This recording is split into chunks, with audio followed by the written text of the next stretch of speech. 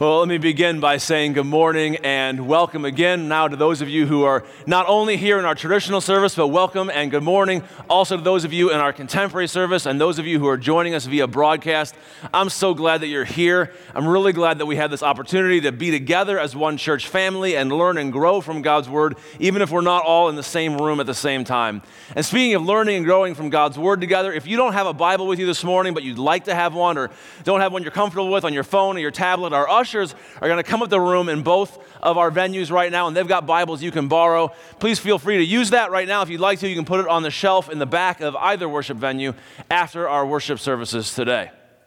Now, some of you may be wondering just why I brought these golf clubs up here this morning, and it was just to make you smile. Just doesn't it feel like spring is coming? I mean, I looked at the weather this morning, and the next 10 days all have high temperatures above freezing. Hallelujah! I mean, isn't that awesome? That's like a work of God. And actually, not only do the next 10 days all have, in the forecast anyway, all have high temperatures above freezing, but today's low temperature is supposed to be above freezing. Oh my goodness, how did that happen? Okay, that's not really why I brought the clubs up, but that is pretty exciting. Those of you who know me will know that I'm not a golfer. I can't even say I'm not really a golfer. I mean, I'm not a golfer at all. I've hit probably 5 rounds of golf in my whole life. One of those in the last 10 years. So those of you who are golfers are you're just like crying inside for me right now a little bit, I know. But I think I'll probably become a golfer someday. I feel myself getting sucked in just from a distance, but it hasn't got me yet. So the nuances of the game are lost on me. However, there are some things I know. One thing I know, I got my Bible down for a second. One thing I know is that this is a putter. No, I'm just kidding. One thing I know is this is not a putter, right? This is a driver. So it's really good at some stuff. It's really good at getting the ball, well, if you're good at using it, it's really good at getting the ball off the tee a long way down the fairway. But if your ball is stuck in the bunker, not a lot of help, right? Okay, I know a few other things. I know that, now these are not my clubs, so I'm not even taking the covers off all of them because I don't want to mess around with somebody else's clubs. This is a putter, you can tell, right? Even though the cover's on it, this is a putter. Not really good for getting off the tee, right? In the bag here are lots of other irons, lots of other wedges that all have their own purpose for taking the ball from where it is and moving it up the course. And I know that it's not really that great to play a whole round of golf with one club, right?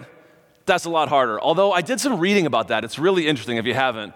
Some people think that once you're a decent golfer, that if you play a whole round or a few rounds with just your 7-iron or something, that really improves your shot making. Maybe some of you want to try that sometime. And I know there are 1-club tournaments and there are 3-club tournaments, but really there's a reason that most of us will lug these things around and the PGA professionals keep a full bag of 14 clubs, right? 14 clubs? Because, I'm not a golfer. 14 clubs because it really helps to have the right club to move you up the course from where you find the ball to where you're trying to go. And I'm telling you this morning because I think that a lot of us are living the Christian life like we're playing with one club. And what I mean by that is specifically how it is that we relate to and understand the death of Jesus. Now, the death of Jesus is central to our faith, central to our understanding of who Jesus is. We worship and follow the Jesus who said to us, "Take up your cross and follow me." As Christians, we are taught by the writings of the Apostle Paul, who said to a group of Christians in the ancient city of Corinth, a group of Christians who have a lot in common with us, sometimes more than we might like to believe. He said to them, "While I was with you, I resolved to know nothing but Jesus Christ and Him crucified." The cross of Jesus, the death of Jesus, is central to our understanding of who Jesus is and our relationship with Him. But I think most of us are playing the Christian life with a one-club understanding of what the cross means for us. And we need the whole bagful. One good reason we need the whole bagful is because I think when we read the Bible well, we see that the cross means all kinds of different things for the Christian life. And we just want to learn those things. We would want to be intellectually responsible enough to understand the faith that we share. But more than that, I think our lives need everything the cross means for us. We struggle with so many different things. We struggle with guilt, sometimes with shame, which is different than guilt. We struggle with anger, with the persistence of sin in our lives. We struggle with irreconciled relationships, brokenness between us, lack of forgiveness that we practice with one another. And we're like swinging the putter at all of them. when in fact the cross has so much power to change our lives. If we'll open our minds and open our hearts to understand all that God wants to and will do in our lives by means of the cross of Christ. And the final reason I think this is really important for us to understand the whole bagful of what the cross means for us is that I think our world needs it. There are a lot of reasons why a lot of people in the world have said no to Jesus. And it's complicated, and I'm not going to try to oversimplify it. But I think one reason is that the Jesus that the church has presented to them is kind of a one-dimensional Jesus. And I think there's a lot more to the picture than that. I think we're kind of playing with a one-club understanding of the meaning of the cross of Christ. And we want the whole bagful. And over the course of the next 6 weeks or so, between now and Easter Sunday, during this season that Christians call Lent, it's a time of year when each year we remember the cross of Christ. And this year what I want to do is we're going to go Sunday by Sunday through a whole variety of the things that the cross of Jesus Christ means for us. And today we're going to start with maybe the most familiar, maybe the most famous, maybe the club you reach for the most often. And I want to start by reading to you a passage from the book of Romans. This is from Romans chapter 3, and it introduces us to what the cross means for us as God moves us from guilt to forgiveness. This is what Romans chapter 3 says in verse 23. For all have sinned. By the way, next time you're feeling judgmental about somebody, just let's all remember that part, okay? For all have sinned and fall short of the glory of God, and all are justified freely by his grace through the redemption that came by Christ Jesus. God presented Christ as a sacrifice of atonement. I'll say more about that in a few minutes. As a sacrifice of atonement through the shedding of his blood. Here in Romans, the Bible teaches us that we are sinful, that we have all sinned and fallen short of the glory of God, that we don't live up to the expectations that God has for humanity, that God would justly be angry about that, but that because of Jesus, there is forgiveness for us. Now, this is maybe a fairly familiar formula to some of us. It's a pretty famous passage of the Bible, and yet for as familiar as this might be to some, I think it's something that we're actually still fairly uncomfortable with. We're uncomfortable with it for a number of reasons. One reason that we are uncomfortable with it is because we don't really like thinking about guilt very much. We don't really enjoy taking responsibility for what we have done wrong. I mean, we do this all the time, right? Every age of us does this, from kids to adults. We like to shift the blame for what we did somewhere off of us. Right? It's not my fault I did that wrong. It's the circumstances that just was so hard. I had no chance of doing it right. I blame it on my circumstances. I blame it on somebody else. And maybe they were guilty too. And so now let's just pay attention to their guilt and not mine. We love to shift the blame off of ourselves. We don't like thinking about our own guilt. So this is not very comfortable for us. It's also, I think, not very comfortable for most people to think about God in terms of anger or judgment or punishment, or that great biblical word, wrath. At least not when we're thinking about God's relationship with us. Some people seem to be okay thinking about God and that relationship to other people, and that's a problem too. But we're uncomfortable with this whole dynamic. And yet, uncomfortable with it as we might really be, it doesn't make our guilt any less real. Christians believe that God made a good world. That God made a good world and loves everything in his creation. Every human being, every animal, everything, every part of his world, God is committed to and loves. And in the biblical creation stories, God entrusted human beings with the care of his creation. That we would care about and serve one another and all the animals and all the plants and all the relationships and all the things in God's creation. He entrusted us with that task. And we have failed in that task. Or at least I know I have. I know I have not lived up to the precious trust that God has given me to care for one another and for all the things in his world.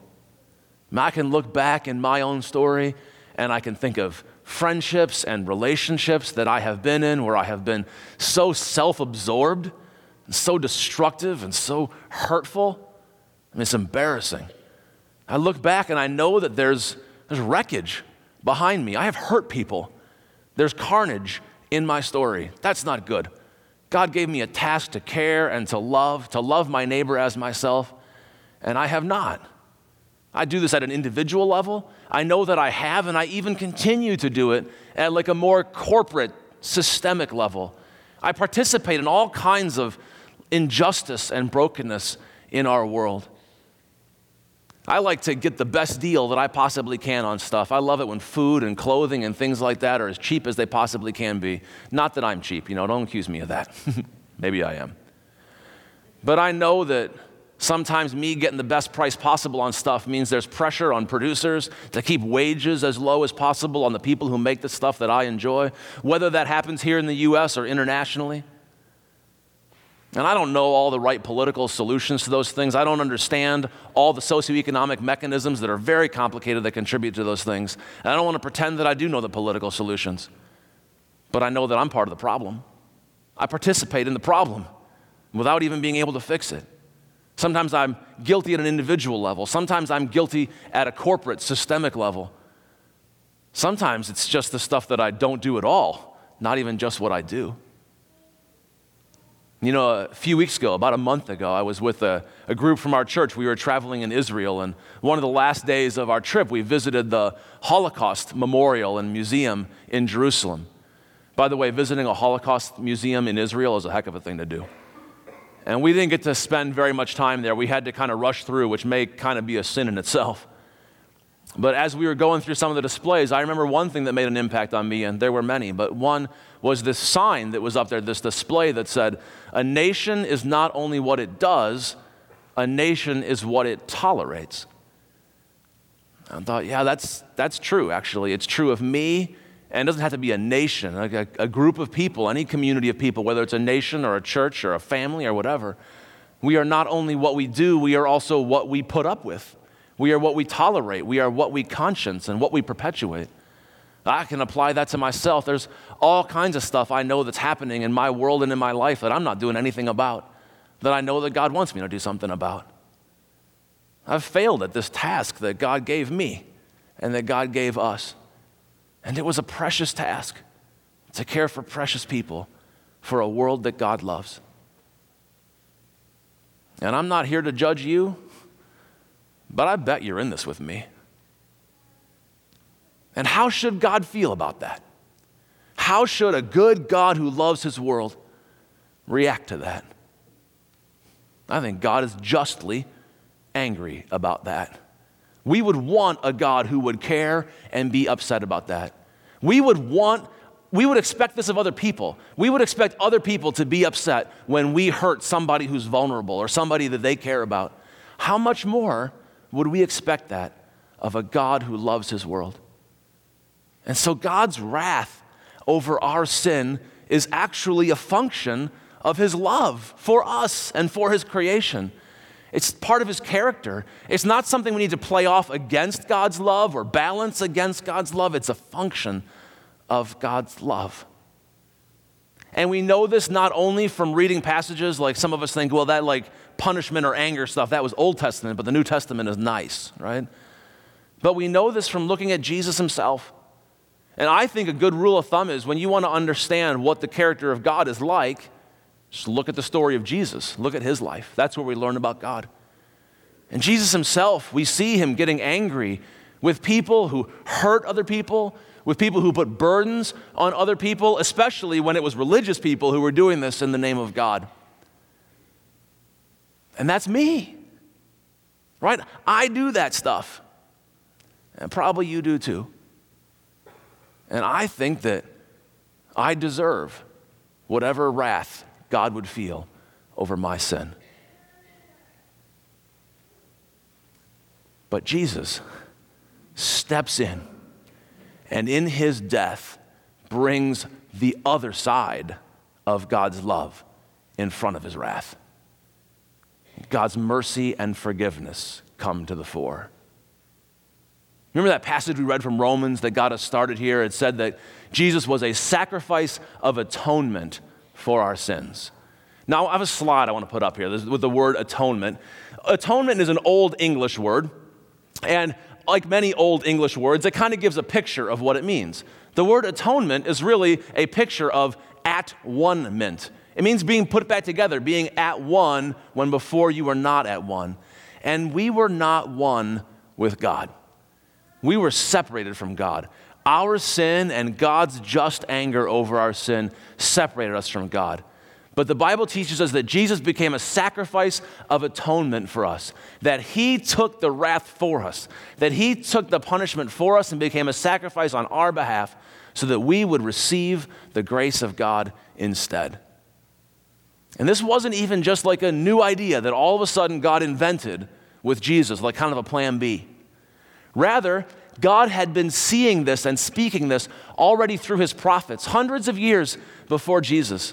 Hundreds of years before Jesus, there was a prophet of God whose name was Isaiah, a faithful, prayerful, insightful man of God. And I can just imagine Isaiah wrestling with these truths, wrestling with the reality of human sinfulness, wrestling with the reality of sinfulness in his own people, the Israelites, who were God's chosen people, looking at the reality of his and his people's sinfulness and how God ought to react to that, and yet trying to figure out how is God still going to be faithful to his promises to save us and care for us. How is that going to go together?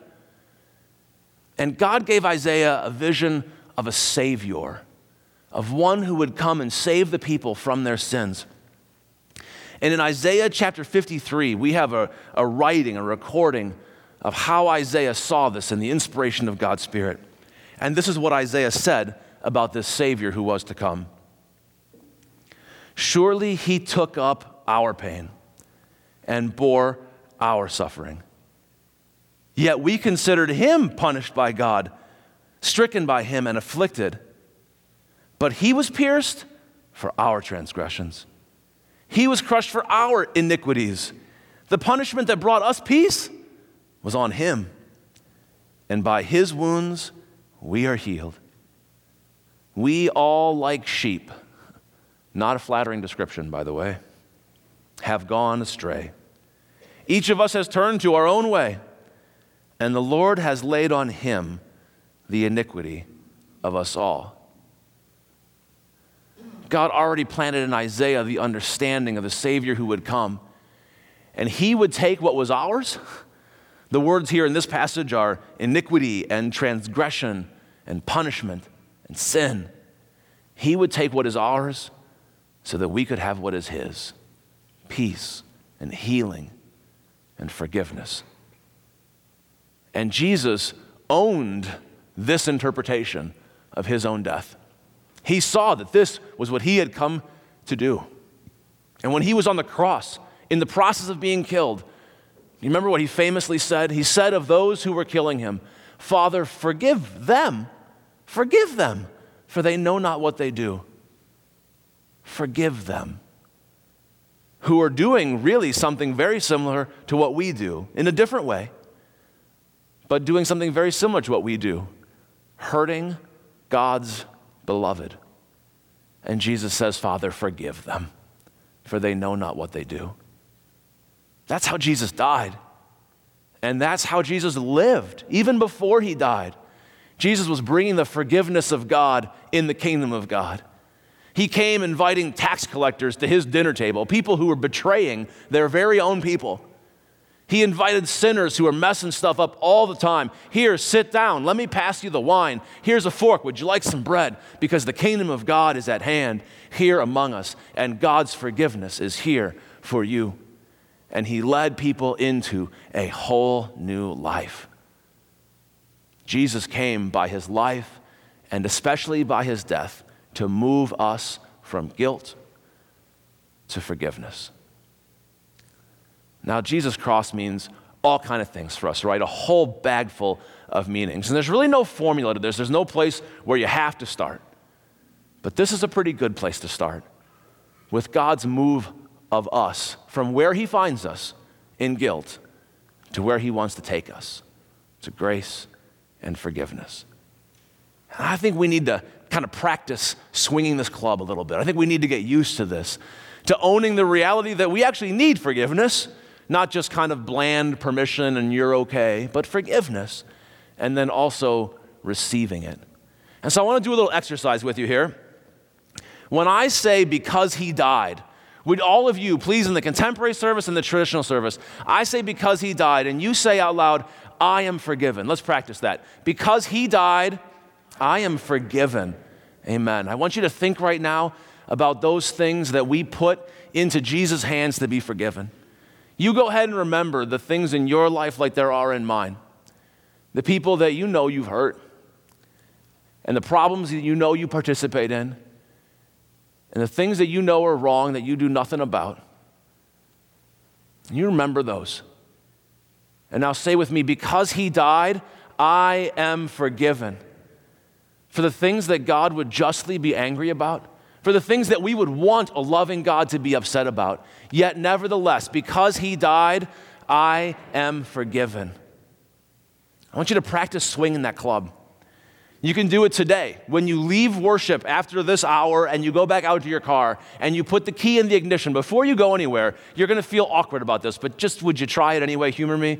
And if you're with somebody else in your car, you can do it together. If you're with a spouse or a friend or family, say, because he died, let's pray, because he died, I am forgiven. And do it with we this time, in case you're with somebody else later, because we are together right now. Because he died, we are forgiven. And throughout this week, would you do that again? Sometime tomorrow? You might feel a lot more comfortable if you do it when you're by yourself instead of in front of a bunch of other people, but maybe God wants to challenge you in front of other people. You do it whenever you want, but throughout this week, practice swinging this club. We got to get good at this. Because he died, I am forgiven. And you know what else? You might not always feel like it. You might not always feel like that's true. Your guilt might look pretty dark to you. And you might think, I don't know if I believe that. I'm here to tell you, and this doesn't sound very pastoral, but if you feel like you're not forgiven, I don't really care how you feel. Okay, no, that's not true. I do care how you feel. But it's not how you feel that makes this true. It's God's word that makes this true. This was not your decision. You did not make this up. This is the verdict of God over you, that because he died, you are forgiven. And so it may come a time this week where you doubt it, where you think, I don't know if that can be true. But your doubt doesn't make it any less true because God decided to forgive you. You didn't decide. This is God's verdict over you, that for the death of Jesus Christ, you are forgiven. Now, there's so much more that we need to talk about, so much more that this means for the ongoing presence of sin in our lives. What do we do with the sin that happens in our lives? How do we learn to feel and receive the forgiveness that God's given us? How do we come to practice with others the forgiveness that we ourselves have received? We pray for it together so often. Forgive us our sins as we forgive those who sin against us. We want to talk about our relationships, but one club at a time, right? And let's go ahead and start with this one. Can you repeat after me one more time? Because he died, I am forgiven. Amen? Amen. Let's pray. Father in heaven, you are full of grace, and we thank you for your love. We thank you, God, that you care about your world, that you lead us in the way of life, that you don't want to see sin happen and hurt us. We thank you that you are holy. And God, we thank you that you are gracious, that you have come to us in our Lord and Savior, Jesus Christ, to provide a way for us. Even when we were yet enemies of yours, you came to us. And we thank you and worship you for your grace.